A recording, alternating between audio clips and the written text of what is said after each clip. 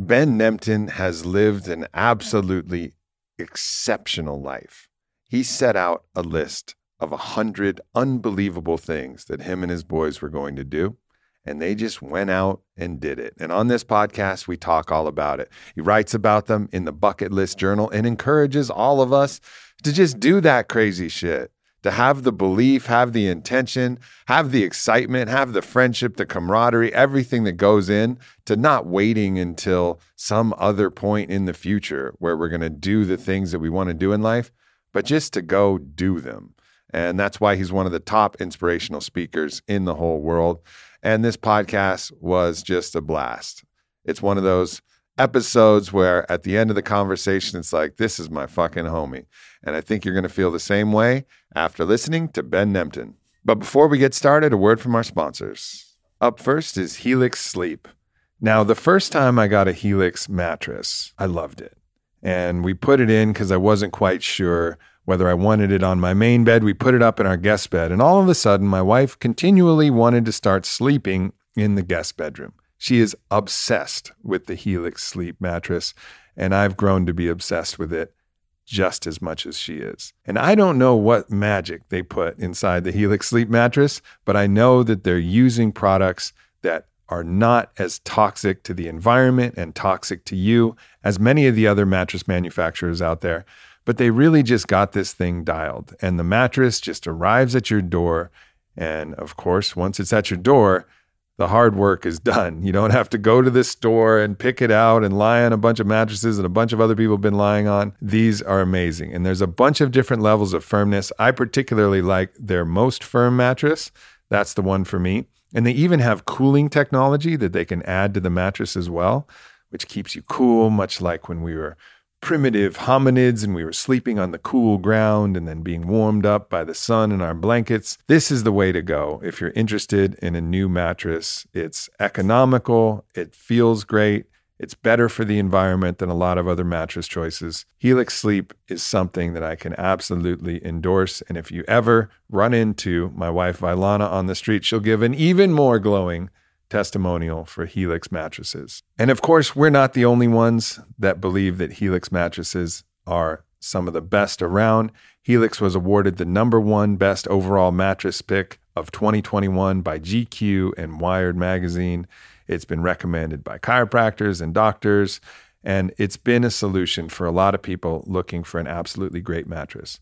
So if you're interested, Helix is offering up to $200 off all mattress orders and 2 free pillows for my listeners at helixsleep.com/amp. That's HELIX sleep.com/amp for $200 off all mattress orders and 2 free pillows. Oh, and one more thing to mention, they also have a 10-year warranty, and you get to try it out for 100 nights risk-free, and they'll pick that thing up if you don't like it. So you really have nothing to lose. helixsleep.com/amp. Next up, we have Titan. Now, this is a category that I've never talked about on a podcast before, but it's really important to figure out what you're going to do with your money. And this is something that when you're younger, it's just fine to have a checking account and maybe you'll put something in a savings account, but it's really actually not utilizing your money in the best way possible. So there's a lot of different levels on how you can actually manage your money, and Titan makes a lot of that really easy. So I wanted to just share this as one of those possible options. Now, once you go inside the Titan ecosystem, you can check out Cathie Wood's new ARK Venture Fund, which is exclusive on the investing app. And that is one of the first venture capital funds that's accessible to accredited and non-accredited investors. It means you can invest in ARK's big bets in both public and private markets with not a bunch of money, as little as $500. And previously, you would need substantial wealth and connections to access these types of funds, but they're actually democratizing the way that you're able to access them. So everyday investors can access the ARK Venture Funds. And to be clear, this is really something that's unique in the wealth management space. So if you want to get involved, it's simple. You sign up for the Titan app, you deposit money and purchase shares in the ARK Venture Fund. And then from there, Cathie Wood and her investment team at ARK invest, and they really do the rest. So you're putting your money to work. Now, there's no guarantee that they're going to make money. The markets are chaotic and wild, but you'll at least know that you're investing with someone that has the expertise to really help navigate these, what really are choppy waters right now. So if you haven't heard of Titan, of course, this is a very unique opportunity, and getting your money actively managed in diversified income-generating asset classes like private credit, private real estate, and access investment opportunities, of course, like I mentioned with ARK Venture. It really helps you build a more diversified portfolio without having to have the tons of cash that's usually required for that. So I'm not currently invested with Titan, and this is a paid partnership. And at the time of this reading, I am not yet invested in Titan's strategies.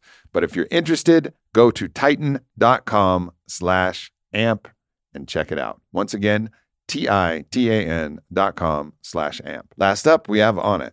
And I'm going to talk again about Alpha Brain Black Label. It took us 10 years to find a formula that was the Black Label version of Alpha Brain. What does Black Label mean? Well, that's just like the premium. That's the good shit. That's the top shelf shit. Now I love Alpha Brain. I'm actually on Alpha Brain Regular right now, and I feel sharp as fuck, and I love it. But that's really actually only because I ran out of Alpha Brain Black Label. The reason that I like Black Label so much is it just has a couple different key ingredients. It has some nutritional mushrooms that actually help light up the brain. It also has different forms of choline, and it has mucunapurines, which really taps into the dopamine system and really keeps me highly engaged, focused, and rewarded for the work that I'm doing. So Alpha Brain Black Label is just my absolute go-to. It's also really good as a mood enhancer. I just feel better when I'm taking it. And when my mood is better, I'm more productive and I'm able to be at my best. So if you guys haven't checked it out, please do. It is the shit. Also, the packaging is super sexy, so it's a great gift if you want to give it to somebody. Go to onnit.com/Aubrey for 10% off everything at Onnit, and also Alpha Brain Black Label. Once again, onnit.com/Aubrey.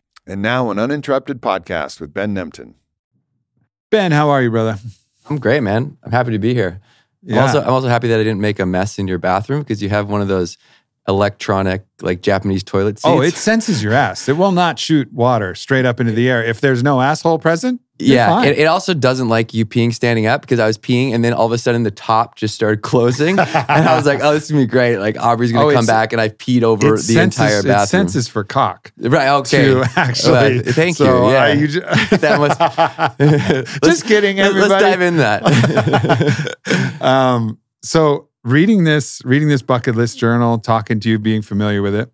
First thing, Canadian national rugby team.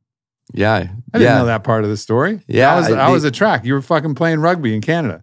Yeah, I was playing rugby, especially, it's pretty big on the West Coast. It's kind of like football in the South on the West Coast of Canada. That's where the national team trains. Uh-huh. My high school coach was an ex-national coach.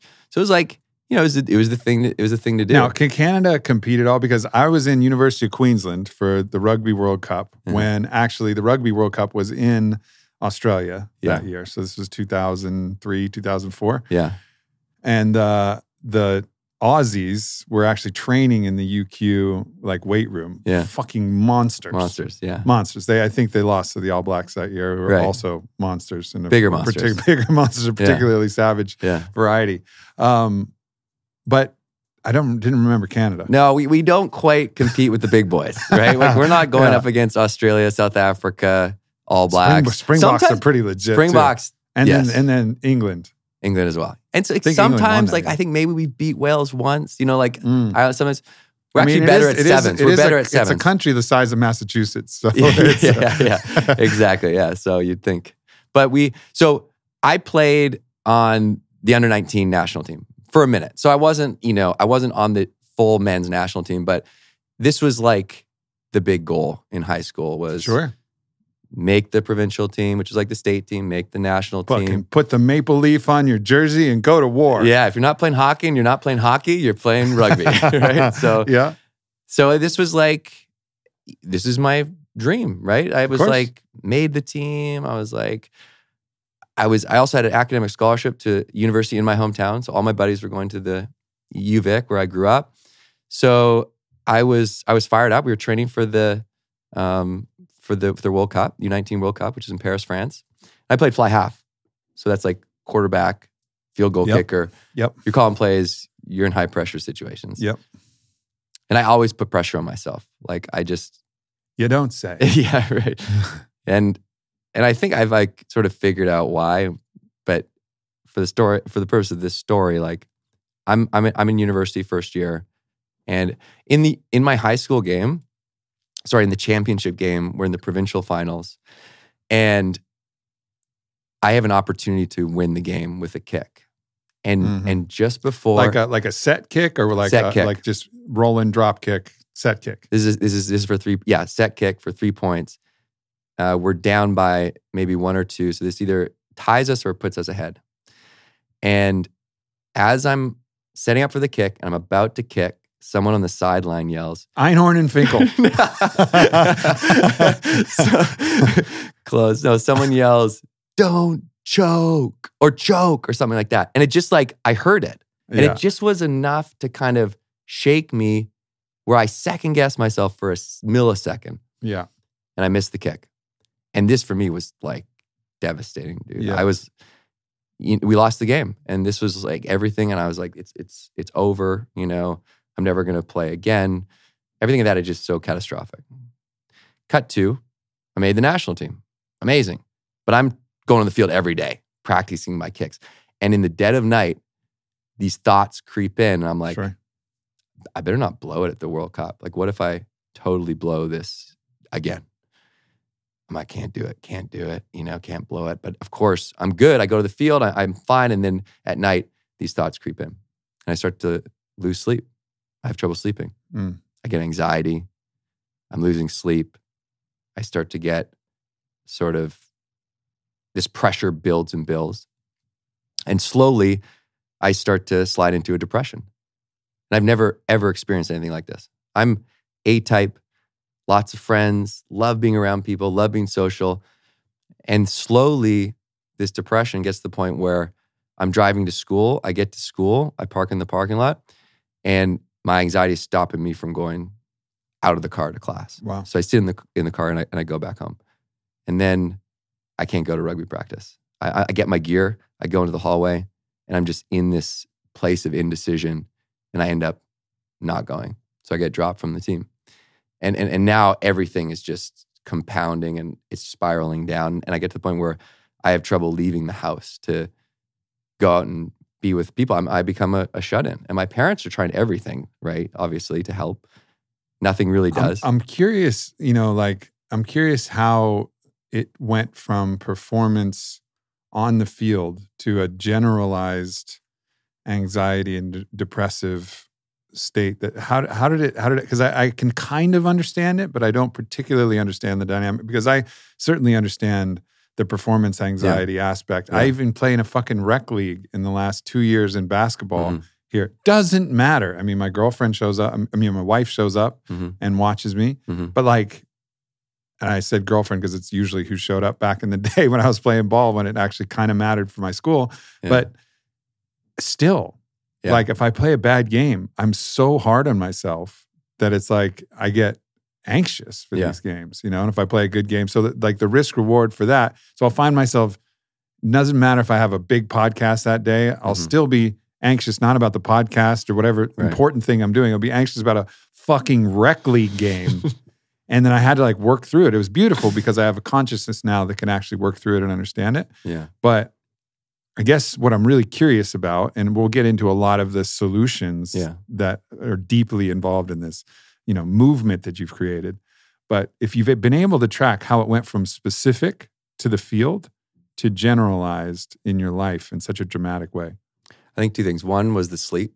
When I started losing sleep, that just kind of messed me up across the board. So my nervous system was shot. I felt just unhinged. And if you don't sleep for long enough, you're just messed up, you know? So that started to make me feel worse and worse. Another thing, I think, you know, you and I are probably different. Like, for me, I have I think a propensity to feel those types of feelings that can be triggered by different things that now I've realized are one of the reasons I believe is I thought this was my dream, but it wasn't the thing I really wanted to do. So a big part of my life, I was gunning towards this goal to look good, like, or to make other people happy, because I thought this was the dream. This was the high school dream, but it wasn't my dream. And And now I realize like I start to get really down when I'm not being authentic to who I am, whether it's in a relationship or whether it's in a professional pursuit or it's a big part of my life. Yeah, it's like you're not on the timeline of your true story. Which ironically, the Buried Life poem, which inspired this whole journey, the one line that I love so much is, it's all about tracking your true original course. That's the Matthew Arnold poem. Mm-hmm. I transcribed that when I read that in this, and it's so potent. I wonder, do you have it memorized or? Yeah, so the 4 lines that... It's at the end, the 4 lines at the end are the powerful ones. And so this is a poem that just randomly my buddy got assigned to in English class. He read it because it was homework, but it was the same time that we were talking about making a film. We had no idea what the film was going to be about, but we're like, why haven't we done any of the things we've ever wanted to do? We've never even tried. We have all these dreams, we have all these goals, and we just talk about them. We haven't even taken one step. So we're like talking about maybe there's a film about this, and he gets assigned this poem. And the 4 lines are that he sent to us. But often in the world's most crowded streets, but often in the din of strife, there rises an unspeakable desire after the knowledge of our buried life. And he said, guys, this poet, 150 years ago, he's talking about the exact same thing we're talking about right now. Mm-hmm. You know, which is that we have all these things that we want to do, but we haven't done them because they're buried. Yep. We have these moments when we're inspired, the day-to-day buries them, and we're like, holy shit, we're not the first people to feel like this then if this guy wrote this poem in 1852. Let me finish the poem because I think the whole thing is incredibly profound. A thirst to spend our fire and restless force in tracking out our true original course. A longing to inquire into the mystery of this heart which beats so wild, so deep in us, to know whence our lives come and where they go. It's like, fuck yeah. Epic. That's it. It's like, so now it's starting to understand, I'm starting to understand that basically you were in a time in between stories where you recognized that the story and the timeline you were on was not your true story from whence you came and where you were going. Mm-hmm. There was a different story, but the time in between stories is difficult because it's like the goo. It's like being in the chrysalis where you don't really know where you're going. You don't have any forward thrust of energy going anywhere. So you're just cooking in your own unknowingness. And until you learn the art of pure surrender, which none of us know when we're a young man in particular, or a young anybody in particular. Mm-hmm.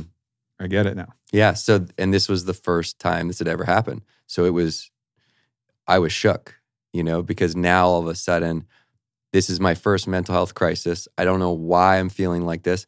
I'm not talking about it because I don't want everyone to know that I'm broken, you know. Yeah. I have no idea that other people might be experiencing this. All I know is that 6 months ago, I was on the national rugby team. I had an academic scholarship, and now I have trouble leaving the house. And my parents would be like, just go for a 15-minute walk every day. Just get out the house, get some fresh air. And they would kind of force me out of the house. And sometimes, dude, I would just go hide in the driveway for 15 minutes because I was so anxious about running into somebody. Right. And someone being like, yo, where you been? And so I would hide and I'd come back and I'd tell my parents I went for a walk. And so one of the most important things that happened was after that semester that I dropped out of, my buddies came to the house and literally pulled me out of the house. And like, dude, we're going to work in a new town for the summer and you're coming with us. And I was like, no, you know, I'm dragging my feet. And they pulled me out of the house and they brought me to this new town. And then some things started to happen. I was forced to get a job and I started to be like, oh, I can actually do things for myself. You know, like I started to get some confidence because I had a job. I started talking about these feelings that I was having to my friends and they were like, hey, we've gone through some of this stuff. And I was like, what? You know, so I was learning that I wasn't totally crazy and that I wasn't alone, basically. Mm-hmm. That helped. But the biggest thing was I started to meet new types of people. And I started meeting these kids that I realized gave me energy. They energized me. And I started to understand that, hey, there's some people that give me energy and some people drain me. Mm. And these were kids that had started their own businesses. They'd already traveled around the world. They started a clothing line out of nowhere. And I was like, okay, I'm starting to feel back to myself. I'm driving back home after that summer away. By the way, you know, coming out of depression and any mental health challenge is very complex. So it's not as simple as me starting to just do these 3 things. I finally got a therapist. That was huge. There are many things that contributed. So we can talk about that later. But just in terms of this one decision that changed my life forever was I was like, I'm going to try and only surround myself with people that inspire me. Just like these new kids. And that would completely change my path. And I think that was like the catalyst that turned me from the mud out of the mud. Yeah. Because I got back home, and for the first time in my life, I was intentional about who I wanted to hang out with. And you know, you're in high school, you have this small petri dish of friends. And you don't know there's this whole world out there. And eventually, you'll find your crew. You'll find your tribe. And so at this point, I was like, who's inspiring? And there was one dude that came to mind. And he had made videos in the neighborhood for years. And he'd always show the videos at the end of summer. So he'd make a summer video with all the friends and then screen it. And he made some videos at McGill University at Frosh Week, which is like the Olympics of drinking. And he'd made these kind of like, they were kind of like Jackass meets inspirational party videos. So you'd watch these videos of him and his friends, and you'd just be like, I want to go out and have a good time. And so I saw this video, this is early Facebook, 2006. And I was like, that's who I want to hang out with. I didn't really know him too well, so I call him up. He actually took my sister to prom. So I was like, I was conflicted. But I was like, okay, I'm going to go and call us. Called him, no answer. Called him again, no answer. Third time he picks up. I'm like, hey man, it's Ben, you know, I know we haven't really hung out that much, but I know you make movies. Like I've been thinking like, I want to make a movie. He's like, oh, that's funny. I was just talking to my buddy Dave about something like this. I was like, perfect. You call Dave, I'll call your older brother Duncan. And let's the 4 of us talk about making a film. These are all guys that grew up in Victoria. 2 of them at a private school, 1 of them at my public school. So we're chatting about this film. We don't know what it's going to be about. And that's when Johnny gets assigned the poem. And so we're like, okay, perfect. This poet felt like this 150 years ago. Let's call our film The Buried Life. And let's make a list of all of our buried dreams and let's go after them.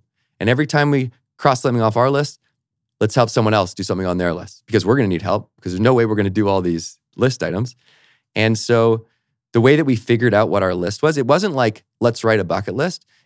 It all came from the thinking about death. So we're like, came up with this question, what do you want to do before you die? And the answer to that question, that's where our list came from. And we're like, let's ask other people, what do you want to do before you die? And we'll help them if we can. And we'll do a 2-week road trip in 2006.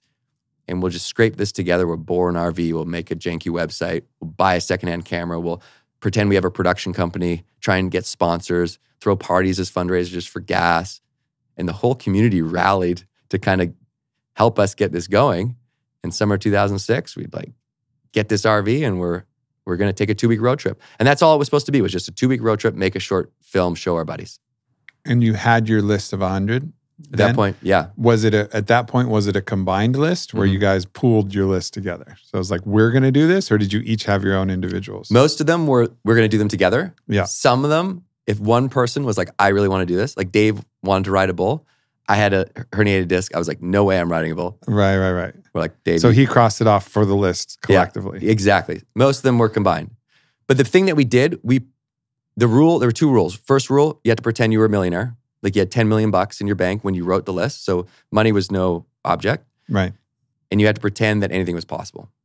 Anything. So we came up with the funniest like ideas. We were laughing when we were like, there's no way we're ever going to do this stuff. Play basketball with Obama, sit with Oprah, go to space, make a TV show, pay off our parents' mortgage, grow a mustache, be a knight for a day, get something named after you. All of these things that we just thought would be really fun. And then we had no idea. I remember we got the RV checked by a mechanic before we left because we're like, we don't have the money to get this fixed or towed if it comes back. So let's like ask a mechanic if this will make it back. And we took it in, the mechanic's like, guys, don't expect this to make it back. It's not going to make it back. And we were like, I remember sitting on the curb the night before we were supposed to go. We pulled this RV out of our Johnny and Duncan's uncle's like swamp to get it out. Mm-hmm. And we had made we call them decals in Canada. You call them decals. It said 1 film, 4 guys, 100 things to do before you die on the side of the bus. We're ready to go. And we're sitting there and we're like, this is a bad idea. Like, what are we doing? We didn't told anybody what we were doing because we didn't know how to explain it. And this mechanic was like, it's not going to make it back. And we didn't have the money to tow it. And I remember Dave saying, guys, we come this far. Let's do it. Thank God. Because we almost pulled the chute. And that's this kind of like refusal of the call in the classic hero's journey arc, right? Like there's always this moment right before you're about to embark and cross the threshold where it's like, oh, fuck, maybe not.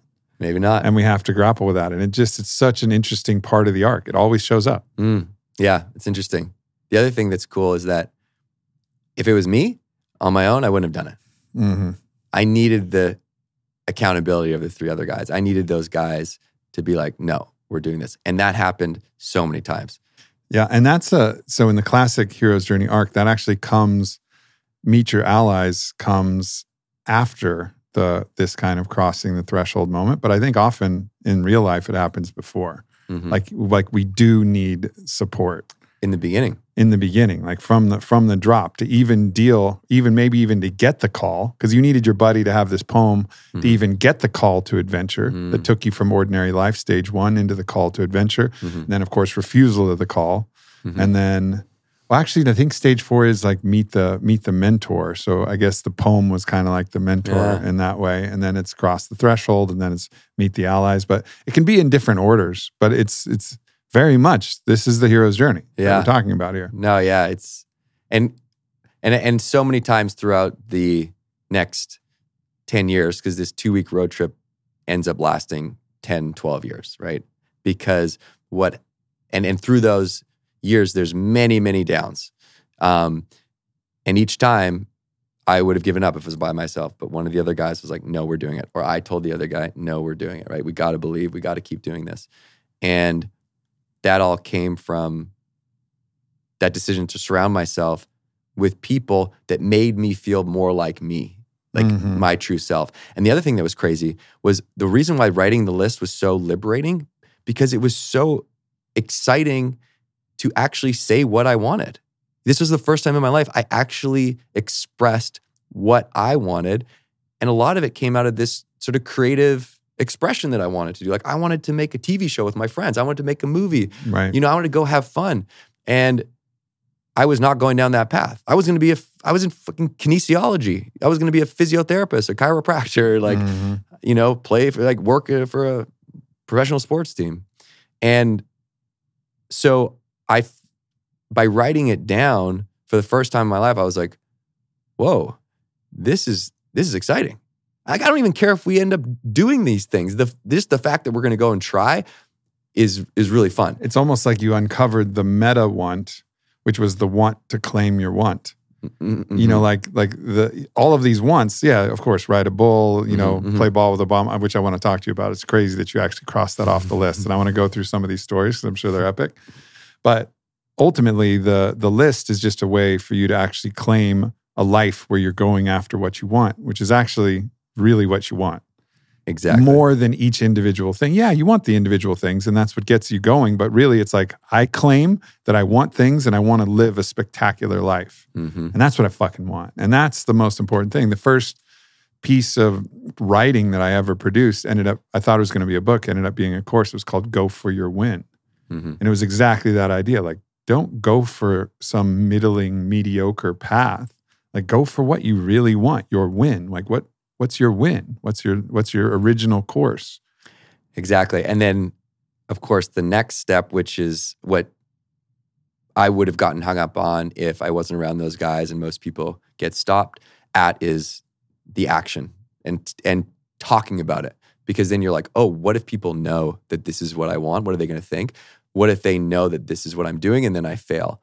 And I was reading the 4 Agreements last night, and he talks about, like, everyone has the right to express and take action towards his or her dream. And, as I look back, like, these are all really huge lessons for me. But at the time, we didn't know what we were doing. We were just like, all right, now we've got this list. Let's go after it. And let's talk with as many people as we can about it. We would drive up to radio stations. We'd park this janky RV in the parking lot of the radio station, and we wouldn't leave until they put us on the air. we go on the air and we talk about our list and we say, hey, if you have a dream, send it to us.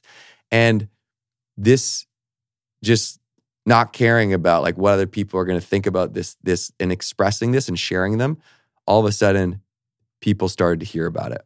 And then we started getting emails. People like, be like, hey, I saw your bucket list online because we posted our 100 things. They're like, I saw you want to ride a bull. Like my buddy has a bull ranch. We'll get you on a bull. And be like, hey, I saw you want to make a toast at a stranger's wedding. How'd the bull go? How many seconds? So again, that wasn't you. I didn't do it, but Dave, this is so funny. So Dave's biggest dream, he's calling all these outfits trying to get on a bull. Everyone's like, they got to sign releases for the doc. They're like, too much liability. We're not going to He's like, have you ridden a bike? Like, have you ridden a horse? He's like, no, but I've ridden a bike, And so anyways, we get to one place in Boise. They're going to let us do it. Dave saddles up. He's ready to go. And he does well. He does 4 or 5 seconds. Not bad. Yeah. And then Duncan, our other friend, he's like, I'm going to do it. We're like, go for it. He gets on and he's like 8 seconds. Woo! Yeah. He made it. He made it. And Dave's like, oh no, get me a bigger bull.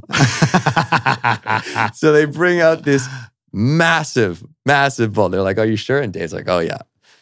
He's like, I'm not letting Duncan do 8 seconds.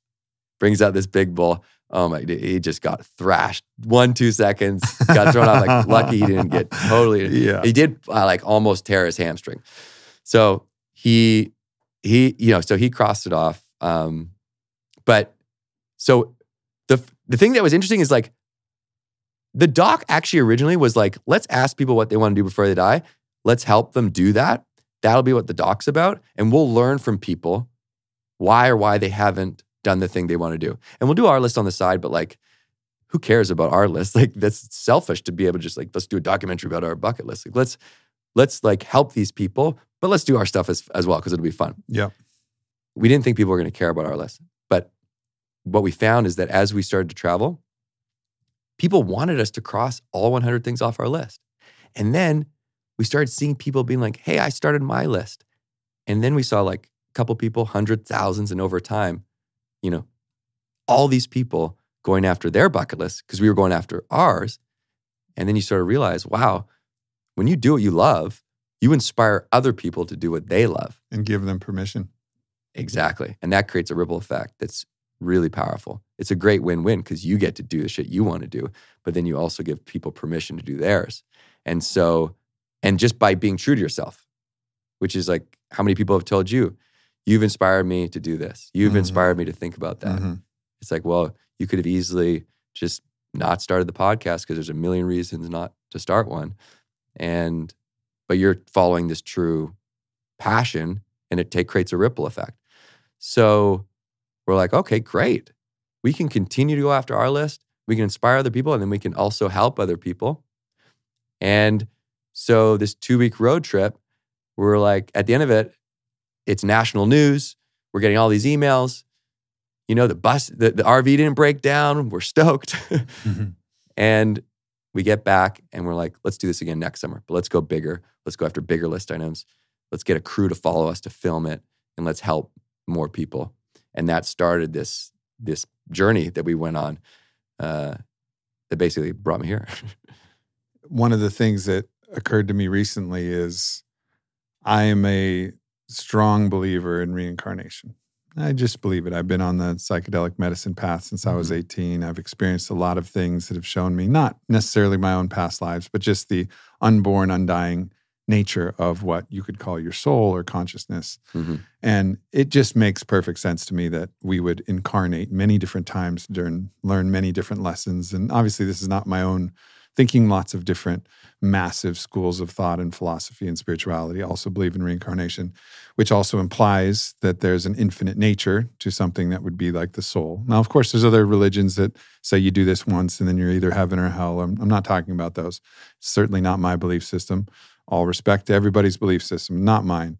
And I think a lot of people are probably similar. They probably believe that, all right, we're going to reincarnate, meaning that in an infinite universe with an infinite amount of time, which we all pretty much agree on, And there's an infinite amount of potential lives on even potential different planets or but basically, like, we're talking about many, many, many opportunities to incarnate, most likely, if you believe that.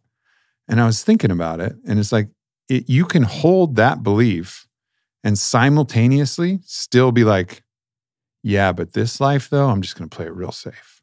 Like, I'm just going to like watch out and play it safe. But then just imagine like looking back at all of the infinite lives that you've gotten to live, or the so many, and being like, oh, fuck, that one right there, I didn't go for it. I played it safe. Like, do you really? No, you don't want that. So it's almost like using your own death is one good marker. And that's a great way. Memento mori. Remember that you will die. Like, beautiful piece of advice. Like, remember at your death what you're going to look back on. Bronnie Ware talks about a deathbed regrets. It's a very important end point to look back on this one life. But then I was thinking, well, fuck, imagine even being a soul and being like, you had this whole life and you just played it safe and just compromised and didn't go for it. Like, come on, bro. Like, really?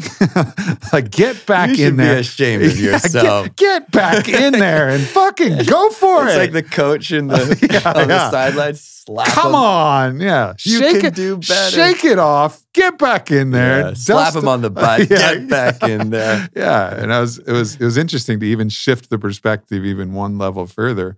But both are really valuable tools to take a look at your life right now and be like, come on. Like, what are we doing? Yeah. Let's go for it, because in the going for it, you can't lose. And I think that's one of the points you make. In the going for it is the win. The going for it is the win. Action is the win. Gunning it is the win, for sure. Because at the very least, you learn something about yourself. Totally. And usually, even full out failure is a pivot in a direction that you need to go. Yep. And even if you stop and you can't go anywhere, you take everything that you've learned from that process and then you apply it to your next thing. And that like discomfort that you feel, or the shame or whatever, all of that is just growth, so that you're evolving to the person that you eventually will need to be to actually do the real thing that you want to do. And I know this so well because, the company that I founded, Onnit, it started as a failure. And the failure was I was creating hangover supplements. Mm-hmm. Nobody wanted them. They were way too expensive as hangover supplements, basically. And it was one to like prepare you while you were out partying, and the other one was to help you recover. But they were like $30 a bottle. And I was like, fuck that. I'll just fucking sleep more. Like, nobody cared at that point. Yeah. But the fact that I was making supplements and understood the manufacturing process, understood the bottling and the agreements and the rules and all of that, when it came the opportunity to create what became our flagship, Alpha Brain, the nootropic, I had the skill set available to actually execute and have the resources to execute. So my failure was one pivot away from the greatest, at least outward success that I've had in the founding of Onnit and in the creation of this, really my dream company. Mm-hmm. And it started with a failure. So recently, I had a buddy who's about to start his own business, and he's, a young guy. Mm-hmm. And I'm looking at what his idea is, and I'm looking at what his plans are, and it's like, that's real tough, man. It's real tough. And some part of me wants to be like, man, I've been around a lot of businesses. I don't think that's going to work. But some part of me is like, don't you dare like say that, because this may be exactly the path that's necessary, that even if this thing fails, he's one pivot away from something that's wildly successful. And if he stops and doesn't go for this thing, it may derail his life course in a significant way. Mm-hmm. So the idea is like, all right, here's some things to think about. This is tough on this. This is where MOQ's you're gonna run into some problems. This is like, but fucking go for it, man. Like, send it. Even though some part of me is like, I don't think that shit's gonna work. But that's not the role of like a good mentor. The good mentor is like, no, fucking go for it. Send it. Mm-hmm. And that's also may not be the ultimate goal for him, is to build a successful company. As you said, like the goal might be to do it and learn and get ready for the next one. And right. the thing is that's what's that fear that, am I going to fail? That's typically what stops most people from doing the thing. Right. It's the fear of failure or it's the fear of what other people think. And the whole thing that's funny about the fear of what other people think is like, the older you get, you're like, oh, I don't think people are actually thinking about me that much. Like, you think they're thinking about you, but do they really care? And are those people that you end up really caring about if they care? Like, the people that you love, they're not going to look down on you. They're going to support you. And you want to be around those people. And so even if there are people that look down on you for failing, that's a great indicator to just shift those people out of your life. And so there's like a great saying. It's like, in my 20s, I was worried about what other people thought. In my 40s, didn't care what other people thought. In my 60s, I realized they were never thinking about me in the first place. And so that's, it's interesting. My mom was a professional tennis player, made it all the way to the semifinals of Wimbledon. Oh my God. I got into tennis over the pandemic. I'm obsessed. Yeah. Pickleball's been my jam lately. I don't know if you've ever played that. Yeah, that was my gateway drug to tennis. Yep.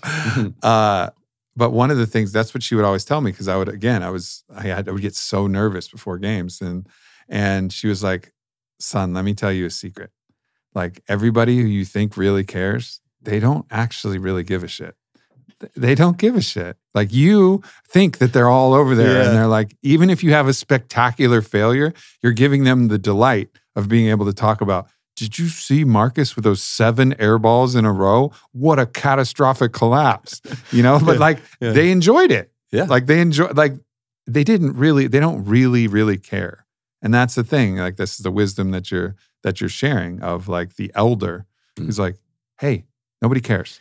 And I think too, like, because, if you're at a point where, look, I'm still a young guy. I definitely don't think that I'm wise by any means. But what I do try and do is, I don't necessarily think I'm an elder, but I try and consult my elder self. Yeah. So I think about myself at 90 years old, and I'll try and talk with that older person as much as possible when it comes to decision making. So I'm like, 90-year-old Ben, are you going to regret not doing this?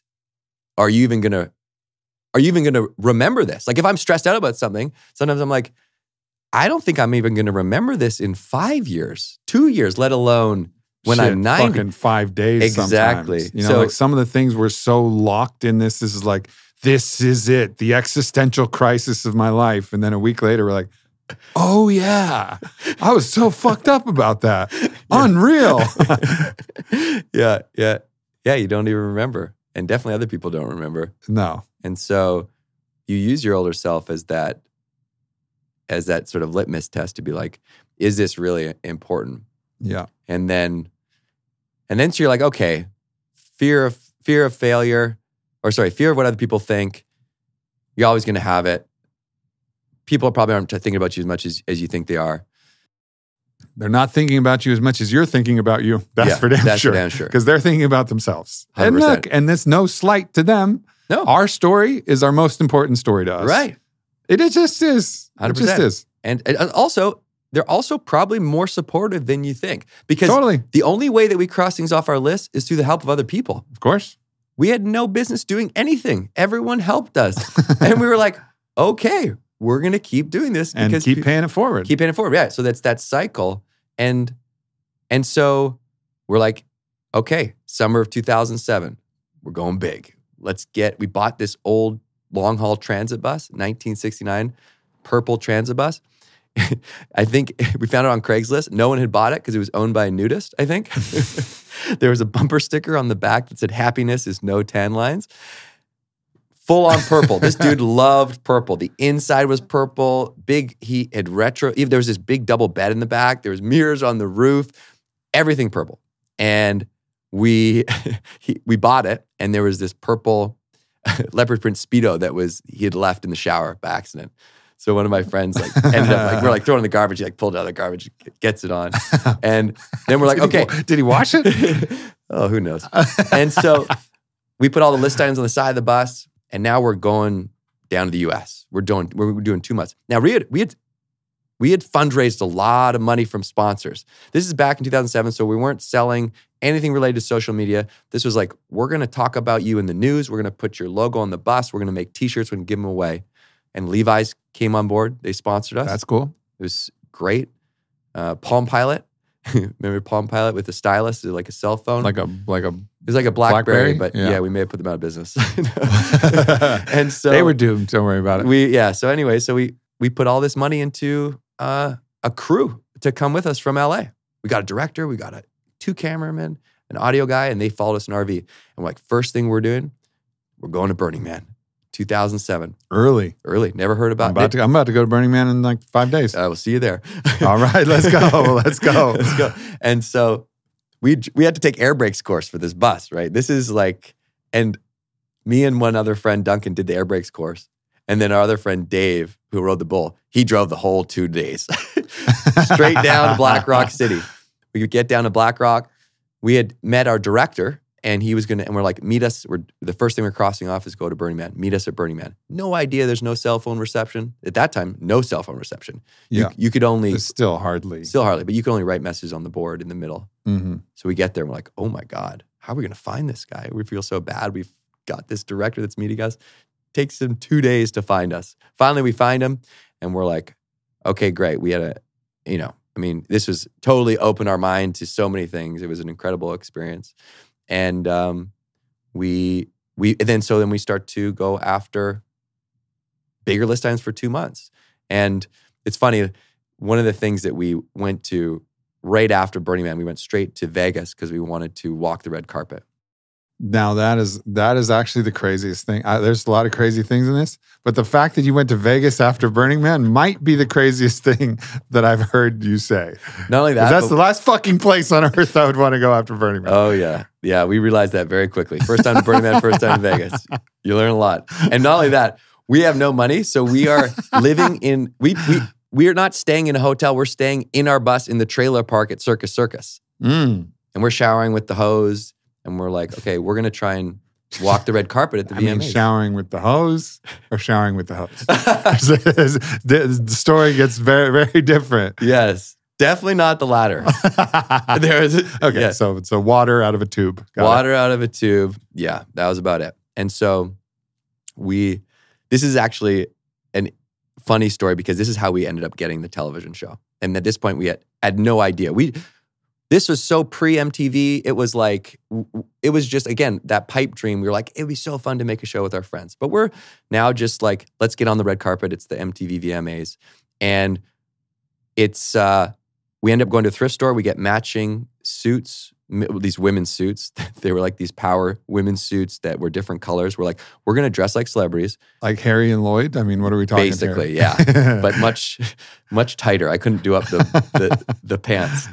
And they're pinstripe, purple, blue, red, and neon green. And so we're like, here's the plan. Let's pretend we're filming a secret pilot for MTV. And we'll go in the VIP entrance and we'll forge an email from Judy McGrath, the CEO of MTV, send it to ourselves and say, hey, look, boys, can't wait to see it. Your tickets are inside. Remember, no one knows that you're filming this. Judy McGrath. And we're just going to try and bum rush the back door where all the celebs are going in. And we're going to see if we can get in. And so we get in these suits. We clean the bus with the hose. We have our film crew. We clean ourselves with the hose. And again, water coming out of a tube. Got it. I could handle one of them. I just couldn't handle the second one. And we follow all the limos. And we realize people are giving a red card, which is your entrance to, your ticket, whatever, to the VIP entrance to the awards. And we're like, the plan is go to the entrance, make a huge, just have a storm of activity and act like you're supposed to be there, and hopefully they'll let you in. We got cameras, we'll hopefully let us in. We go up, we say we're late for the red carpet. We start yelling in the back. We say this is our publicist who is our director. And we just kind of make this shitstorm of activity. And we show the email and they're just kind of confused. Like, okay, wait, you guys aren't on the list. And they're like, just go over this way, I guess. And they kind of point us that way. And we just keep taking the bus into the throngs of people. And we start honking the horn into the people. And then there's the red carpet. And we just send one camera out, next camera out. And then we follow. And they just start opening the red ropes for us. And so we get red rope open, all the way to the red carpet. And then all of a sudden we're filming on the red carpet. And one of the guys got into the awards. We got into the press area and we're filming. And they had no idea that we had been there. So we film it, we get out. Cut to, we are deciding that we want to make a pilot to try and sell a show. And we're like, how funny would it be if we made our pilot about pretending to make a pilot for MTV? So that's what we do. So we cut this together, and we have this story, and then we have a story of helping someone else. And, this is over a long period of time. I started to do trips to LA, understand the entertainment business. We're like, we need to get a production company. We partner. Anyways, long story longer, this pilot is screened in front of the MTV executives as the pitch to see if they're going to greenlight the show. None of them had ever known that this had happened. And Judy McGrath, who was the CEO of MTV, ends up seeing email it. you forged, yeah. Yeah, forged maybe is too strong a word, although I guess that's what it was. And they greenlit the episode. And so this crazy full circle moment of literally faking it till you make it. And the way that we got the show, we were like, ended up actually getting offered a television show in Canada, but they wanted to own it. They were going to be in full creative control. And we were always like, we wanted to make this like for our friends. Like we wanted our friends to really, really like this. And we didn't want to give up that creative control. And so when we sold it to MTV, we were adamant that we were executive producers. And so for a first-time producer to jump to EP and be the talent is like very unusual. And so we were able to keep that creative control and then carry that throughout the show, which was just like, it was really hard to make a show like that because we had no idea how to make a television show, but we learned very quickly and burned a couple bridges, to be honest, because people were so used to making traditional reality TV, which is scripted. And, but I just think it's like so indicative of the whole project of just, like blindly running towards that light that you're just like, you just want. Like the fact that we were young, dumb, and broke when we started this ended up being such a gift. Yeah. And I think if you can keep that naivete and that youthfulness inside as you grow older, doesn't mean that you have to say, fuck it, I'm going to quit my job and travel in an RV for a year. But like just those little sparks that you can follow to be like, you know what? Like I do want to do stand-up comedy. Like I'm gonna take improv classes. I know I got to take care of the kids. I know I got the job, but like I'm just gonna sign up for this shit and just I'm gonna get on stage because I just always wanted to do it. And like that's what the list is about. It's not about the big accomplishments. Like if you want to do big things, I feel like you have to do it. Like that's your true original course. Yeah. But like instead of thinking about this as like, what's your purpose? It's like, what are all the little purposes that you have? What are all those little things that are going to make you feel alive? And what I realize is that your list is just a device to remind you that those things exist in a world that constantly buries those things. Yeah. Yeah, everybody wants to tell you that these things aren't possible, these things aren't realistic, these things aren't. And I think it's part of people's own frustration with themselves that they haven't followed their own things. And I don't think people are aware that they're doing this, but if they can create a world where these things truly aren't possible, then they don't have to bear the responsibility and guilt that they didn't go for the thing that could have been possible for them. So it's almost like they try to eradicate it from the field. It's not possible. Yeah. So I don't have to feel guilty about not doing it because it's not possible for anybody. And I think that's like a little trap that we get caught in where people think they're giving good advice, but really they're actually trying to squash our dreams because they squash their own. Right. And they don't want to feel like they have that guilt of not going after that thing. But I think if you look at like the research, whether or not you admit that guilt is there or not, it'll catch up to you. Yeah. And on your deathbed, 76% of people, their number one regret is I wish I would have lived for me. Yeah. Not other people, not what was expected of me. And I think the problem is a lot of people don't quite even know that they're not living for them because they've convinced themselves that now this is what I want and this is what I'm supposed to do. So this is what I'm doing. When you actually force yourself to slow down and write down the things that are important to you or have a conversation with your partner about what's important to you as a partner, as a couple or with your family to be like, what's important to us? Like, what do we actually want? It opens up this space to actually look at, am I doing this for me or am I doing this because it's what I think I want? And that's sometimes a hard thing to figure out. And sometimes for me, the thing that's been helpful is not thinking about it, but feeling it. Like if I am curious about something, or if just the thought of it makes me feel excited. Like I've got a trip with friends to Colombia in September. And just the thought of it, I get butterflies. I'm like, this is going to be so much fun. And so how can you follow those types of feelings to lead you down this experiment? It's not like you don't want to look at it like this is my thing. It's just an experiment. You're just trying it. You're going to see one if it works and one if it makes you happy. And like, then you find something, you're like, oh, that makes me happy. Boom. Okay, great. Now I know, put that in the toolkit of these things that I know I'm going to do because they bring me sense of joy. And now the hard part is, how do I keep myself accountable to those things? How do I not forget about those things? Because the day-to-day, it will just bury you. And it's going to get worse and worse, unfortunately, because of just, I think, the way that we're headed with social media, with, the disconnect that we have with these, like meaningful connections.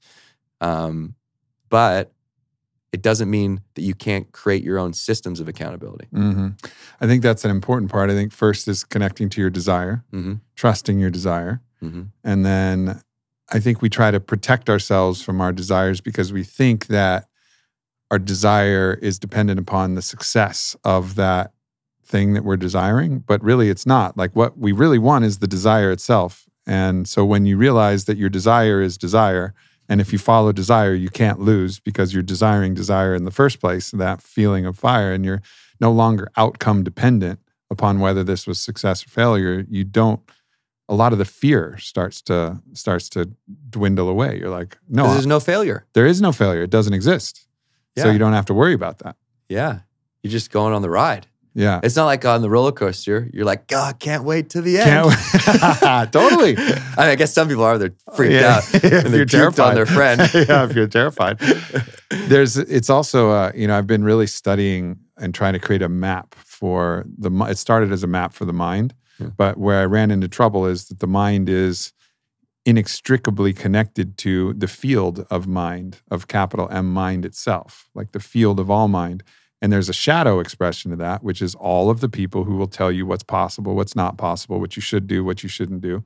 And we are connected to that. Then there's also the lighter side of the field, which is a sensing of things, of how you can fit in and serve the world, and by like listening to the real needs and also listening to how you can play your instrument in this universal symphony. So like we can't separate ourselves from the field, and we shouldn't. But we just have to tune our ear in such a way that we're actually, instead of listening to the conditioned, failed dream chorus of, sorrow that's coming out and doubt and fear, listen to that other side of like, this is possible. And if I do this, this will actually help a lot of people. And it's like listening to that voice, like come on, you can do this, like help us. And like tuning into that is really a potent force of motivation. I like the idea of playing your own instrument. That's a really cool image, because I think that the more that you can find out what that instrument is, or what that thing that makes you feel most like yourself, so that true core energy, I think that's how you make your biggest impact. The more you are yourself, the more impact you will create, and the more you're actually giving to others, because then you can be a better version of yourself there. So therefore you can be better at your job, you can be better husband, wife, better parent, better, you show up for people in a better way. And what I've realized is, like, as I said, when I start to feel stuck and like things aren't working for me, like little things, why is this so hard? Like I'm trying to book this dentist appointment. It's like fucking not happening. Like little things in my life, they're just, when a lot of that starts to compound, I realize something in my life I'm not being authentic to. Like there's something that I need to change here. I start to get depressed. I start to lose sleep. And I realize that there's a part of my life that I need to change. And it's happened a couple of times. And it's either in the focus of the work that I've done. For instance, like after the show, we started a production company, same 3 boys, and we started making television shows because we just made the Buried Life show. And we're like, we can make this for other people, like people that have a story. We can keep the integrity of their creative, and so we sold a couple shows, and it was like, it was working, but I hated the day-to-day. I hated the work. And so it was very hard for me to accept that I was going to fail at that. I was going to stop doing that. And I remember talking with my uncle at the time, and he was a producer for a long time. And he said, you're not starting from the beginning. You're recycling your career. And just like that idea of recycling my career and being like, I'm not starting from the beginning. I'm just shifting. Made a huge, huge difference for me. Yeah. And then I shifted, and I was like, I told the guys, I'm listening, guys, like, I felt so guilty. I was like, I'm so sorry. I'm not the dude to run this. Like, I can't do it. And I know we've worked so hard, and I feel terrible. And luckily, one of the other guys was like, you know what? I want to do it. I love this shit. And so it ended up working out. And I was like, I don't know what I'm going to do. And I did a TEDx talk. I really was scared to do it, but I was like, you know what? Just because I'm scared to do it, it's probably when I want to do it. And that launched me into speaking, and ultimately got me into looking at like, why are people not going after their dreams, and ultimately to writing the Bucket List Journal. But this shift of following my true course, you know, anytime I start to feel stuck, it's in part is because I'm not doing that. And it's actually interesting. I did this like pretty profound ketamine breathwork experience. And it was a guided... Now we're talking the same language here. I know this is like your love language, basically. Yeah, it is, exactly. And I was... One of the things that I was feeling, like, you know, so breathwork in itself is just like a drug. So you're like really feel... So I started to feel, you know, when you do heavy breathwork and your hands start to curl and you're... It's called tetany. Yep. Yeah, exactly. So I start to feel that. And we're doing kind of like intermittent doses of ketamine and through nasal spray. And it was very low, but you could kind of dose it yourself. Mm-hmm. And I started to feel this energy in my hands, right? And you sort of feel your hands getting to that state. And so I felt this energy. I was like, wow, this is like powerful. And then I felt this like really powerful energy in my chest, like a rod, kind of like a cylindrical rod that was like deep in my stomach and chest. Mm-hmm. And I was like, oh, wow, like, what's that? Like, so I sort of like dove into like see what that was. And I kind of go in, and it's like this really vibrant, really strong, like almost like when you see like a nuclear rod, it's like glowing. Yep. And I go in, and I look at it, I was like, what is that? What's that power? And I'm like, oh shit, that's me. Like, I am most powerful. I can tap into my true potential when I'm true to myself. And if I'm not being true to myself, then I'm leaving all this stuff on the table. And this was like a reminder of like a year or two of me, you know, kind of having to realize this through some other stuff, through relationships and through some other stuff.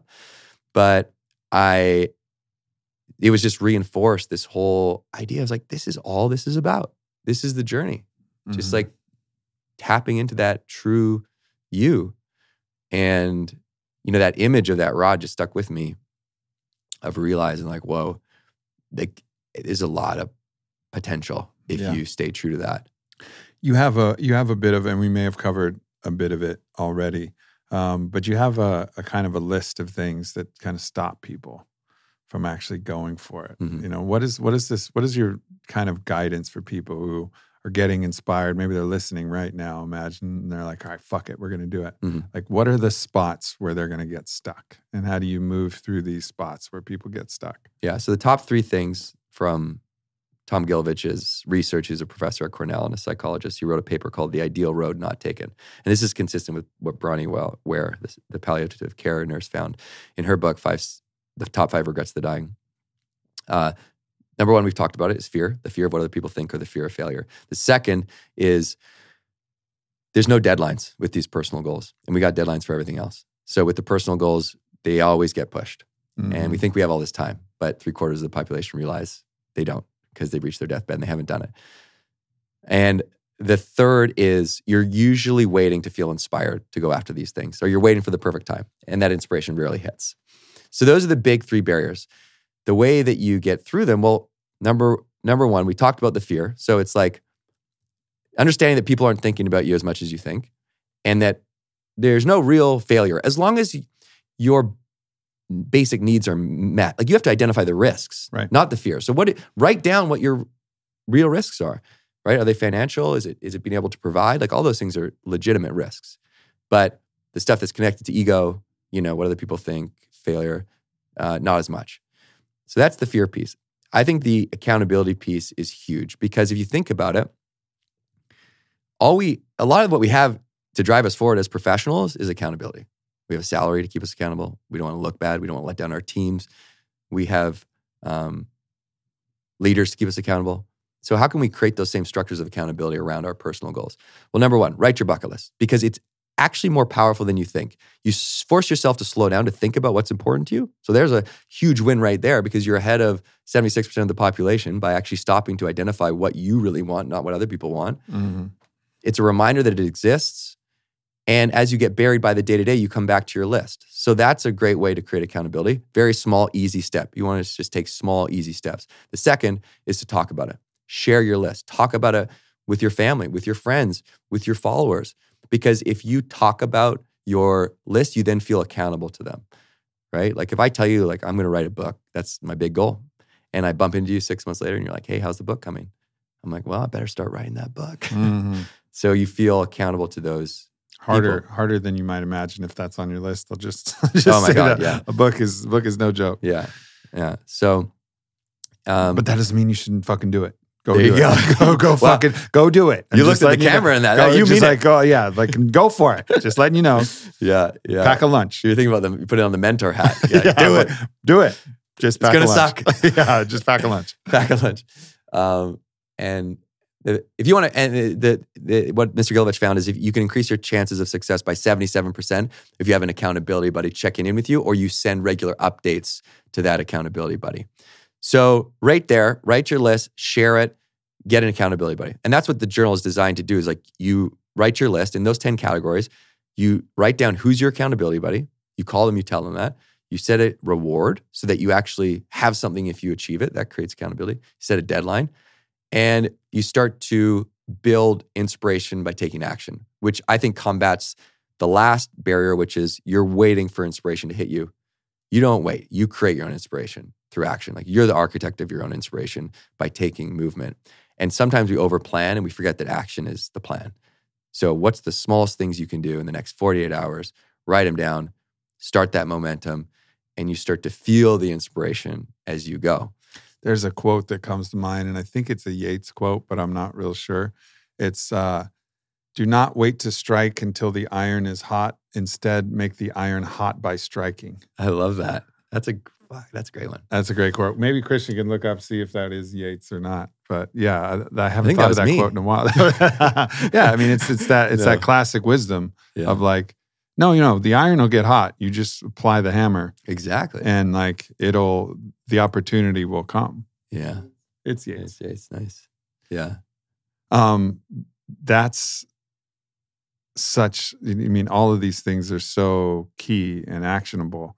And I think another curiosity that I have to get into is not only the philosophy behind it, which is super important, but also how the fuck did you do some of these things on your list? So I think we got to go into a couple stories here. Okay, Some of we'll these go to were story fucking time. incredible for me to get. All right. Number 8, play ball with President Obama. That was a juggernaut. That's a big one. That's a big one. I mean, that one, you're writing that one down and you're kind of like, you got to be kind of laughing to yourself when you write that one down. We 100%. I remember Johnny called me 2008. President Obama just got elected. He's like, Benny, let's play basketball with the president on the list. And I laughed. That was my reaction. I was like, huh. I'm like, that is the most impossible thing. We're, by the way, way pre-MTV show. We're just a bunch of kids living on an island in Canada. I was like, that's the most impossible thing we could think of. And he's like, yeah. How amazing would it be though? And I couldn't argue. Of course. I couldn't argue. So we're like, put it on the list. And so, and this is actually one of the things that we went after for the show. And we told MTV, we're doing this. They're like, don't do this because we're going to waste a lot of money filming this episode. And we're like, we're going after it. And it was just the 4 of us. That was the whole rule. Even when we were doing the show, it's just like, you guys can't help us with anything. This is like, we're on our own. We're going to try and make this happen. So what do? Like, we know no one in Washington. We just drive our purple nudist bus to Washington, D.C., start asking people on the street. hey, excuse me, like, do you know anybody connected to the president? Like, obviously didn't get very far. But then we started just emailing politicians through their offices. Like, we're trying to play basketball with the president to prove that This is the can do classic make the iron hot by striking. Oh, we are. I mean, this is like striking. fucking. We are striking everything. We are picketing outside the White House with signs, wearing basketball uniforms. We heard the Reggie Love, who's the president's personal aide, who set up all the games, right? There was these like, I don't know if you remember, like you heard about these secret basketball games, right? That happened in DC, and Reggie Love was the personal aide of the president. He set up the games. He played ball at Duke. And he was the gatekeeper sort of. He sent out the text to a few senior officials. We're like, we're getting all these rejections, official no's. Even the Secretary of Transportation put in a call for us to the White House while we're in the room. Official rejection letter from the White House. Sorry, we appreciate your desire to play basketball, but unfortunately we cannot arrange for a basketball game with the president. We keep striking the iron. We're going after it. We hear the Reggie Love works out at the Y every morning at 5:30. So wake up at 5, go to the Y, kind of loitering outside looking for this personal assistant of the president. We don't see him. We ask the guy at the front, hey, have you seen Reggie Love? He's like, no, but that guy that just walked in, that was the Secretary of Treasury, Tim Geithner. I was like, no way. I run in. He's already got his suit and he's into the pool to do laps. So I don't have a bathing suit. So I just take off my clothes and put a towel on. I'm just wearing my boxers underneath. I see him doing laps in the pool. I'm just sort of pretending to stretch, waiting for him to come up for air. Comes up for air. I'm like, hey, excuse me. I'm like kneeling down so he doesn't see that I'm just wearing boxers. I'm like, and I sort of ask him like, hey, we're trying to do this thing. I immediately feel like, oh my God, what am I doing? Then I look up in the window. I see Secret Service just looking at me, just like they're going to jump through the window. And I'm like, oh my God, we got to get out. I got to get out of here. And he was like nice, but clearly he was like, what is like, sure, email my assistant. So all these no's. Finally, we get Reggie Love's email, what we think is his email, and we start challenging him and the president to a basketball game. So we're like, you and the president versus us, 7:30 tonight at the YMCA. Be there. And we just show up. We did that for a week. No president, no president, no president. And finally, we're like, there's literally nothing we can think of doing anymore. Like, we're starting to piss people off. We need to just leave. And so we accept defeat. I end up getting a call, a block number, and I pick it up, and all I hear is, what's this say here about you wanting to play basketball against the president and I? And it's the personal aide of the president. And I explained to him why. I'm like, yes, sir. And he says, you know what? I like this. I think I can make this happen. Give me 2 weeks. I need to run it by the press team. And, they got to sign off on everything. They sign off on this. We can do this. I feel really good about it. I'll call you back in 2 weeks. So 2 weeks rolls around. I get the call. He says, gentlemen, talk with the press team. It's not going to happen. And we're gutted with his like, oh man. And he's like, listen, he felt bad. He's like, if you're ever back in DC, sorry guys, it's out of my hands. Let me know. I'll give you a tour of the White House. And we go back to DC a couple months later. The personal aide, Beauty, he gives us a full tour, shows us his office. We're like, this is right next to the Oval Office. Shows us the White House basketball courts, like perfect courts, manicured hedges, presidential seal on each hoop, one presidential basketball. And we're like, could we film this for a minute? Like, we'd like just get a clip so we can show our friends. And he's like, yeah, the president's not in town. Go for it. And we're filming. And all we hear is President Obama rolls on the court, just strolls on. Says, hey guys, I heard you're in town. Thought the least I could do is shoot a basket with you. And we're just no way, totally awestruck, completely dumbfounded. I mean, he was not supposed to be in town because he had a trip scheduled, but he stayed to pass a bill. Nobody knew. So we legitimately were very, very surprised. And what was so cool about that was you kind of have to like shake yourself to believe that it's happening. Because I remember writing this down and really believing. Was he in a suit? Was he in loafers? Yeah. He just rolled up his sleeves. We shot around with him for like 20 minutes. The White House photographer was there. Immediately you forget he's the president because he's so cool. Yeah. He's so disarming. Yeah. He's like your friend's dad in high school that was so cool. You end up go hang out with your friend, but you really hang out with dad. Yeah. So he's like, we're trash talking each other, trying to hit shots. The other person isn't hitting. He's lefty, so he's got like a pretty low release, but he's pretty smooth. Uh-huh. So we're having a really fun and nice time with him. And he's like, I heard you guys help people. I like that. And that moment, it was pretty monumental for me because here was this thing that I thought was impossible. Here it was happening. So I had no choice to believe that anything was possible because it had just happened. And I was like, I guess you can do anything. And I was like, I feel like everyone has the ability to prove to themselves that they can do those things. And that if they just take small steps towards their goals, eventually they're going to get to that place where they're like, holy crap, I did the thing. I didn't think I could do that. And you, like a couple of those dominoes fall, and all of a sudden, your whole perspective changes. And when you face a challenge, you're not like, can I do this? You're like, do I want to do this? Because I know it's going to be hard. But does this align with who I truly am? And do I want to put in the work to make this happen? Like, does it mean enough to me? And I think we all have that power to do that. I'm fucking inspired. Do you know Alex Benayan? I love Alex Benayan. Yeah, you guys have like some similar tangents of your stories of like impossible things that you've pulled off from this unrelenting belief and this willingness to just put yourself in the fray and both trust and go for it and surrender to what is and all of the things that are necessary. Yeah. That would be, I mean, even the idea of that many rejections is fucking intimidating for me. You know, it's like, but to be willing to move through after all of these doors getting shut, and then finally the door opens, when you've practiced that and realized that there's that possibility at the end of the line, like it's got to change your whole life at that point. I mean, that's a moment that nothing is ever the same really after that. Because then you realize like, oh, legitimately, like what's on the inside cover of your book, The Impossible is Possible, it's not a hypothetical, inspirational thing you put on a fucking t-shirt. That's like you lived it in a way. Yeah, and once you see that, it does change the way that you operate. And as I said, I think we all have that ability. The other thing that completely changed the way that I operate is the energy and the when we helped other people achieve their dreams. The first time we helped someone, we gave this dude a truck because he was living in a homeless shelter and he wanted to start a landscaping business. And he wrote into us and he was like, before I die, I want to bring pizzas to the homeless shelter. And we were like, finally someone we can help. Like, we don't have any money, but we can definitely buy some pizzas. Yeah. We're like, meet us here. Let's interview you and let's make this happen. So we interview this guy.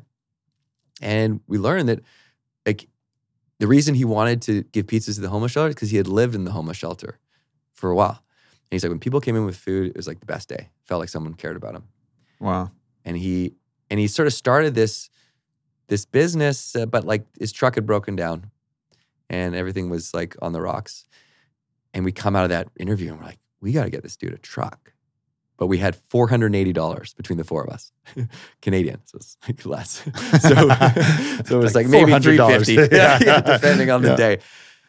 But we charged to a used car salesman. We're like, sir, we need a truck. Give us your cheapest truck. There's a guy in your community and he needs this truck. What's your cheapest truck? He's like, there it is, boys, $2,100. And we're like, we got $480. And then we told him the story of Brett and he's like, all right, let's do it.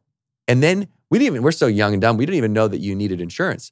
He's like, what about insurance? And we're like, he's like, I'll pay for insurance. He paid for insurance out of his own pocket, gives us the keys. We drive it up to Brent, toss him the keys. We're like, here's your truck. Brent just stands there, bear hugs me and starts to cry. Wow. And he's just, this is the first time we'd ever helped anybody. And then someone that we didn't know. And this was 2006. And we come out of that experience and we're like, we got to keep doing this. Like, this is pretty cool. And so, throughout the years, it's been like really amazing moments. Like, you see the list. You don't have the list of us helping other people, but like reuniting a father and son after 17 years, helping a girl get a bionic hand that she always wanted, helping someone find her mom's grave that she didn't know where her mom was buried because she passed away in Katrina, and they were separated. And it's those moments are really cool. You stay in touch with those people. You share a moment that means so much to them. It's like all of a sudden you're friends for life, right? You sort of like have this connection because you shared this experience that means so much to them. So you really get to know them. And I think that that's, a huge thing for me that I've realized how powerful is like giving without expectation. and just giving to, like, it'll give back to you because you're gonna fuel up from that. And It's actually, when you do it right, there's a collapse between giving and receiving. That's actually the act of giving is you receiving immediately at the same time. And there's no like waiting for anything to return. It's like it's happening in simultaneity. Where it's like, as you're giving, you're watching the receipt of which then fills you back up. And it's this infinity loop that's actually flowing. And that's when you're in the right sweet spot. It's not like, I'm going to give you this and wait. If you're waiting, you fucked it up. It's like, it's right then, right now, in the moment. The giving is the gift for you in return, and that's it. It's that way you avoid all this expectation. Yeah. And then for the person receiving, it's also like you can get in this trap, and Mark Manson talks about this, like you can get in this trap of now I feel like I owe something. But really, if you understand that any true giving, all they want to see is the full receipt of that gift or a compliment. Like you give a compliment and someone like tears up and they're like, fucking thank you. Like, that's all you need. That's what you gave the compliment for. Yeah, exactly. That's why you give the gift. You give the compliment bit, but all too often we'll shy away from giving somebody our gratitude back because we're afraid that we'll owe them something if we actually allow ourselves to receive it. But all we owe them is the receipt of the thing itself. Yeah. It's like the good analogy is like if it's your like birthday or I get you a gift. And like I'm getting you the gift because I think it's going to make you happy. So it's going to make me happy seeing you receive that gift and be surprised and be happy. But it's like me giving you a gift and you be like, oh, yeah, here's your gift back. And you're like, no, wait, open the gift. Like, yeah. Like I actually got this for you because I think you're going to like it. Like I don't need that gift. I think too, the other thing where like there's a parallel to where I've definitely felt like this, and I think a lot of people get stuck up on this when it comes to asking for help. Like if you're struggling, like let's say you're going through any type of emotional struggle and you're worried about being a burden for someone else. So you don't want to reach out to someone for help because you're like, I don't want to be that person that like maybe is always like being this burden, or I just don't want to. I want to suck it up and I want to figure it out. I just don't want to ask for help. But what you're doing when you ask for help, it's like in that moment, you're opening the door for them to come back to you in their eventual time of need. Because the truth is, I mean, you just look at the data, everyone's going to go through a mental health crisis in their life, not necessarily from a mental illness, but from bereavement, divorce, whatever. Or one of the 1,000 micro crises that we all face where we're just a little down. And beyond them being there to help you in that moment, you're opening a true, authentic opportunity for someone to help you is actually the number one thing that anybody can recommend to pull you out of depression anyways, is to actually be of service to somebody else. Exactly. So you're really giving them the gift of being able to give to you, right? Like, and so the idea of not asking for help is crazy. Like when I can, even if I'm in a down state, but I have a friend who like really needs me, and I show up and I'm really there for him, all of a sudden I'm like, oh, wait, why was I depressed again? I forgot. It reminds me who I am. It reminds you who you are. Your brain doesn't have the ability to think of two things at once. Yeah. So you can't think about how shitty you feel and the other person at the same time. Right. So you're just like, all right, I'm just thinking about you. I'm not as depressed as I used to be because I'm not just spinning these negative thoughts in my head. And that's actually one of the things that I like to have in this like, these habits that help me get out of any funk. Like helping others is one of them because of that exact, what you just said. You get a sense of fulfillment, you build a meaningful connection with someone, and you stop thinking about your own problems, right? And then it's like the other things, like purpose is in there. Yep. That's why the list is important. Connection, talking about these things, and getting out in nature. You can just get out in nature 20 minutes. You don't have to exercise. You're just going to feel a little bit better. Yeah, it's another huge hack. Charlie and the Dream Machine? Yeah. His whole thing? Yeah, Charlie was on the podcast. I love Charlie, yeah. I met Charlie just before he did the big bike. Yeah, but I love seeing it. It's funny. So Charlie met about 4 years ago, and Alex Benai I met just when he started writing his book. Oh, wow. Yeah. And so you see there's like a little blurb in there about our meeting, and he like there's just all those you see these people that are creating these ripple effects, right? Just by unabashedly just charging for, and I think that we can all appreciate that. Like we have this sort of reverence for people that have that audacity to go after the thing in spite of all the odds and in spite of what other people think. And the universality between it is you all believe that it's possible. You know, Charlie's like, one of his things is pronoia. It's the belief that the universe is conspiring for you at all times. And he's like, he's pronoid as fuck. He's like, the universe is always conspiring. And then anything happens and he's like, we're on a winning streak. We're on a winning streak. Yeah. You know, and he gets so fired up, and that energy creates like these fucking miraculous thing after miraculous thing, just like your story. And same with Alex. It was like this fucking belief that it was possible that he could get on Price is Right and he could do this like I can do it. We can do it. And then putting full maximum energy, like maximum, nothing held back, just absolute audacity. What they would say in the Kabbalist lineage is tekufat, the sacred audacity to just go step in with full force, divinely inspired. And that becomes like this magnet. And I can track many of the, great things that happened in my life to moments where I was like filled with that type of energy. And it was just like, and at that point it was just, I was like the Galaga machine, and I was just like pulling in other different resources, connections, opportunities, because I was just filled with that life force. Mm-hmm. Yeah. And that drew in people that also were supporting you to be that person and to do that thing. Yeah. It's like, when you think about people that are just dreaming so big, you get inspired just by that act of dreaming. Yeah. You're like, wow, that's like, I want to be involved with that. And then it's like a self-fulfilling prophecy. Mm-hmm. Yeah, absolutely. All right. We're winding down here. You gotta get to the airport, but I have to ask you, what Guinness Book of World Records record did you manage to take down? It's pretty lame, actually. It doesn't matter. See, I guess you think about that, and you're like, some records, like probably not a lot of heavy content. Yeah, we did the largest speed dating event in Florida. I think but don't they have to get sanctioned? That you have to like talk to Guinness? Oh, the Guinness dude came. Yeah, he came out and gave us the plaque, and we celebrated. So the interesting part of that is not actually being able to throw that, which seems like some logistics, and you got to have some reach and whatever to throw that. But like, how do you get that? Was there a previous largest speed dating event, or was that a new category? Yeah, I think there was a previous one that we had to. So did you read the book and we're like, this one is sus. We can fucking take this one out for sure. This one's got our name on it. No, that was my dream from the beginning. No. It was play basketball with Obama and largest speed date. Yeah, I think that was one that we knew we could topple.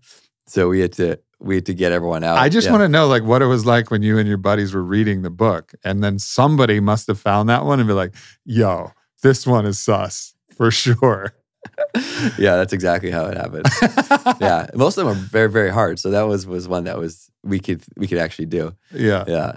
So that. Well, I hope this inspires some other people to look through the Guinness Book of World Records and be like, "There's some sus shit in here." Like if you take one thing away from this podcast. All right, there's another one. Yeah. Solve a crime or capture a fugitive. Oh yeah. Oh, we went. I'm thinking like some Dog the Bounty Hunter shit. Yeah, that's exactly. We went with the Bounty Hunter in LA, and we followed him. And it wasn't Dog, a non-dog. It was non-dog. Wasn't not dog. Wasn't dog. Didn't Dog had some fucking crazy scandal happen. Yeah. What happened with Dog? I think Dog's in the doghouse. Dog might be in the doghouse. We went with a different dog. A different dog. Okay, not in the doghouse. Yeah. Dog. So we just legitimately like went along with a bounty hunter, like looking for someone that was skipping bail, and had to track down this guy at night. And it's just sort of freaky because you kind of knock on a door and you don't know what's going to happen, and they may come with you completely, easily, or it may come down to running after them, and it ended up being fairly non-combative. Like, it was a little bit of a tussle, but there was 5-6 of us. And did you have to get like a bounty license, or were you you're operating under the radar of the bounty hunters? We were underneath the dog.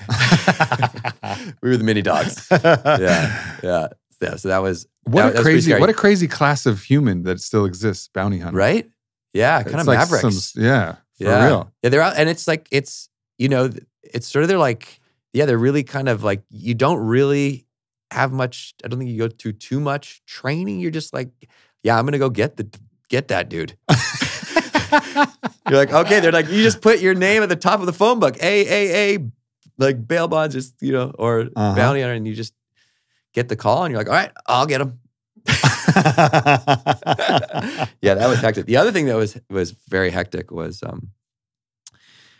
streaking a field and trying to get away. We had this whole plan to do the perfect streak. We went to an MLS game, soccer game. I mean, you were inspired by your bus. That's right. Obviously, no tan lines. That's 100%. I didn't even think about that. Nod to the nudist. Nod to the cap. Nod to the no tan lines. So we went to an MLS game. We had this what we thought was a perfect plan, which was like one guy streaks, two guys dress up like security. They track the guy that's streaking and be the first of the security to tackle him. And then I'll dress up like I work for the team in a polo shirt that I buy at the gift shop, khaki pants, earpiece, walkie-talkie, clipboard. And I'll go out just before the streak and I'll try and convince everyone it's a promo, guys. We're about to start the promo, kind of create some confusion and try and get Johnny the Streaker from the two security, who are the two other guys, and get away scot-free. Pretty terrible plan, to be honest. I don't know. The plan sounds pretty good. We thought so too. In hindsight, way more police that were they were in abundance. So we roll in, and all of a sudden we're like, "Wow, there's a lot of cops here," and we're Canadian, and we don't want to get kicked out of the country. This is tricky. Keep in mind, we also are filming, so we have to like film under the guys. Like Blue Jays game? What are we? This was MLS soccer games. Oh, soccer. We couldn't even get permission to film at any major league sporting event. This was Major League Soccer. So, but it was still a lot of people. Sure. At the time, Kansas City Wizards, and we're like, okay, we're doing this. Well, right away, the cops are like, you two guys dressed up like you look like security, but you're clearly not. What's going on? And they are kind of tracking my two friends, who, by the way, we got a seamstress to kind of like make tearaway pants. So just in case, like they needed to streak as well. Because it was sort of like, we're like, there may be a situation where we just got to all go for it. So anyhow, so I'm on the walkie. I get the call from the producer, be like, the two security guys, Duncan and Dave, they're being tracked. Like you just might be you and Johnny who's streaking. You're gonna have to tackle Johnny and get us out of here. I'm like, oh great. So I go out in the clipboard. I walk out with confidence. I'm like, all right, boys, promotional streak is happening in 30 seconds. At the one tunnel entrance to the field. And I'm just talking to like security and stuff. And they're like, what are you talking about? They just are confused. I'm like, hold this tracksuit. I'm going to need it in a second. I'm just telling everyone the streak's happening. Everyone's like, and there's cops. I'm like, oh my God. Then I hear an uproar from the crowd. And I see Johnny just streaking in his cleats, zigging back and forth. I'm like, here we go. Full nude boxers? What are you doing? Yeah, nude. And he goes, and I'm like, I got to catch Johnny. So Johnny, I'm yelling at him. He's deacon because he's got cleats on. Security's coming out.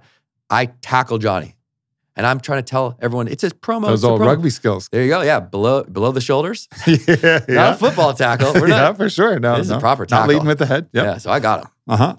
So I stick him, put him on the ground, and I'm like, all right, guys, promo. All of a sudden, he's already getting handcuffed. There's cops everywhere. I'm like, oh my God. I'm get up in a daze, and I hear another roar from the crowd. The two security guys, Duncan and Dave, they took the distraction of Johnny, and they go. Now these guys are going. It's mayhem. Everyone's jumping on the field. I'm like, oh my God, we're all going to jail. I'm like, I think I have to streak too.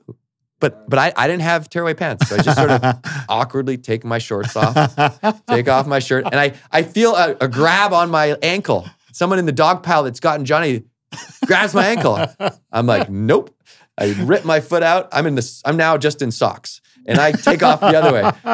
You got to go on video. You can see this on Vimeo. I think there's the clip of us streaking. And I go, I try and do a spin move to miss a tackle. Yeah, you can't spin move in socks. No. And down. Anyways, didn't get away. We did cross off, spend a night in jail, which was on the list. 2 for 1. 1 for 2. 1 for 2. And so that was a wild one. And we competed in a crump competition in South Central where I didn't have any experience dancing. This was like my biggest fear, was dancing in front of people. ended up being an amazing experience, like such a fun, cool, welcoming, just like we go into this heated environment and everyone just gave us so much love just for trying, you know?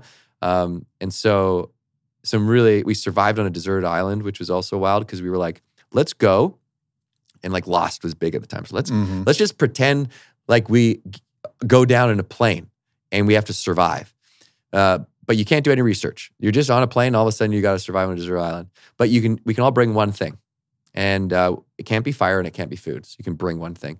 So each of us we brought a machete. I brought a headlamp for the night. Johnny brought a pot so that we could try and distill water. And Dave brought a mask and snorkel. We're like, what, are you going to go snorkeling? Like, we need to live here. Yeah. He's like, no, I'm going to spear fish. We're like, no, you're not. You know how hard that is? So he didn't end up getting any fish. With like a stick? No, he did not get any. He couldn't get any. What was he going to try with? He was going to try and get it with a stick. Yeah, that was his plan, but he just didn't. He wasn't successful. No, it's a hard thing to tough do. plan. He did- Spearfishing is not easy, Not even easy. with a proper spear gun. Yeah, exactly. That's what we told him right away. But it was too late.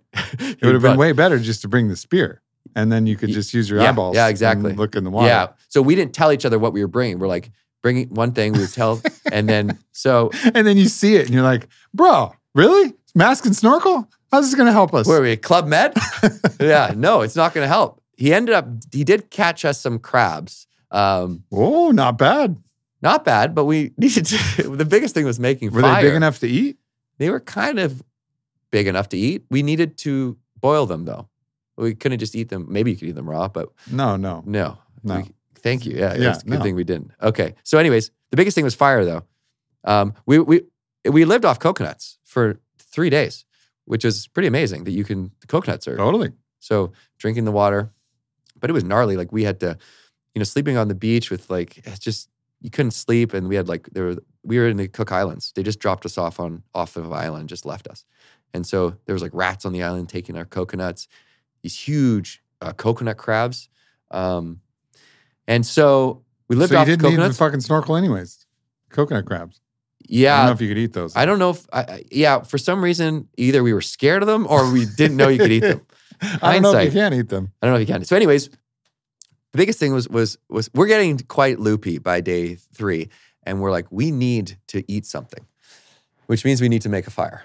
And so again, we hadn't done any research. So we didn't watch a YouTube video on how to start fire, but we did have the general knowledge that you could rub a stick to something and you could eventually make fire. So we're trying that. And it's, obviously very difficult to Yeah, start you need a fire. like a bow drill. Yeah, so it wasn't working. But we were also really ribbing Johnny who bought the pot because we're like, this pot, like, we need fire to boil seawater and distill it. Like that's, I don't know. But the top of the pot was glass and we used it as a magnifying glass. Oh. And we propped it up on sticks and the coconut husks were super flammable. And so we were able to start fire with the glass and making like a hot point on the coconut husk. So then we made the fire. And then it was like, okay, there was these big seabirds.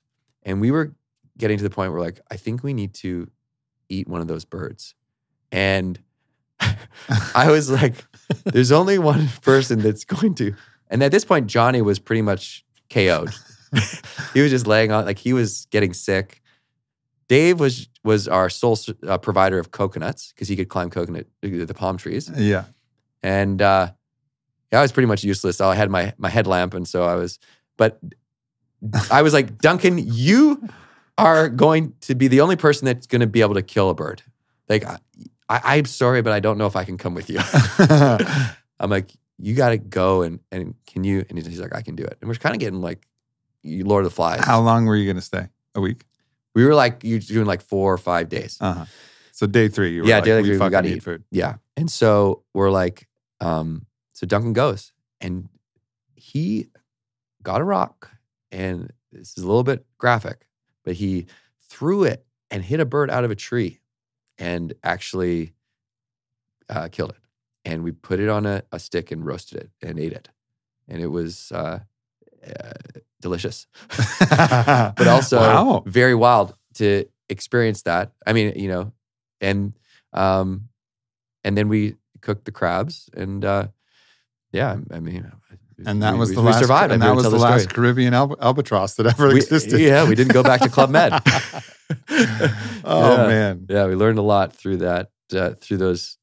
And you know, Adventures. these memories like this, these are like treasures. Yeah, man. You know, honestly, like what this is you opening up a treasure chest and Mhm. showing me jewels of unimaginable splendor. And I'm getting the chance to like go in, and all of us listeners are getting a chance to go in and look at these things that are filled with wonder and awe and hope and magic. And that's what all of our memories are. They're Mhm. just jewels that we can collect. And think of how many days in our lives and weeks and months, maybe even years, where we've got no jewels that we can harvest. Like, oh yeah, where the jewels from that? Where's that story that I can tell and get people laughing and get myself laughing and feel this kind of like that's not the life. That's not the life I want to live. I want to live a life packed with jewels. And after this conversation, I'm even more inspired to do so than ever before. So thank you, man. Thanks for doing this, and thanks for being one of those individuals that leads a life that the life itself is inspiring, even beyond the words, which are intelligent and inspiring. So fuck yeah. Thanks, man. Yeah, that means a lot to me, considering, you know, how much I admire the work that you've done and who you are. And it's just really, I'm feel really privileged to be able to actually be here and have this conversation with you. It's kind of surreal. So it's a real honor. So thank you for having me, and thank you everybody for listening. Cool. And we'll hang out at Burning Man. Damn straight. Let's fucking go. The Bucket List Journal. Yeah. It's dope as hell. Thanks, So bro. encourage people to check this out. Amazon, normal places. Yeah. Where can you get it? Yeah, you can get it on Amazon or writeyourlist.com, or if you go to my Instagram, which is @BenNempton, it's the one link there. So you can check it out. If anything, you can use those 10 categories as a guide. You know, when you write your list, you can think about all the different categories of your life. And that's a great place to start. So you can just look at those, which is on the website. Cool. Thank you, everybody, for tuning in. Go after it. Go for your win. Fucking let's get it. Let's get Bye-bye. it. Thanks for tuning into this podcast with Ben Nempton. I hope you guys are inspired to go out to do some cool and crazy shit in your life. We love you, and we'll see you next week.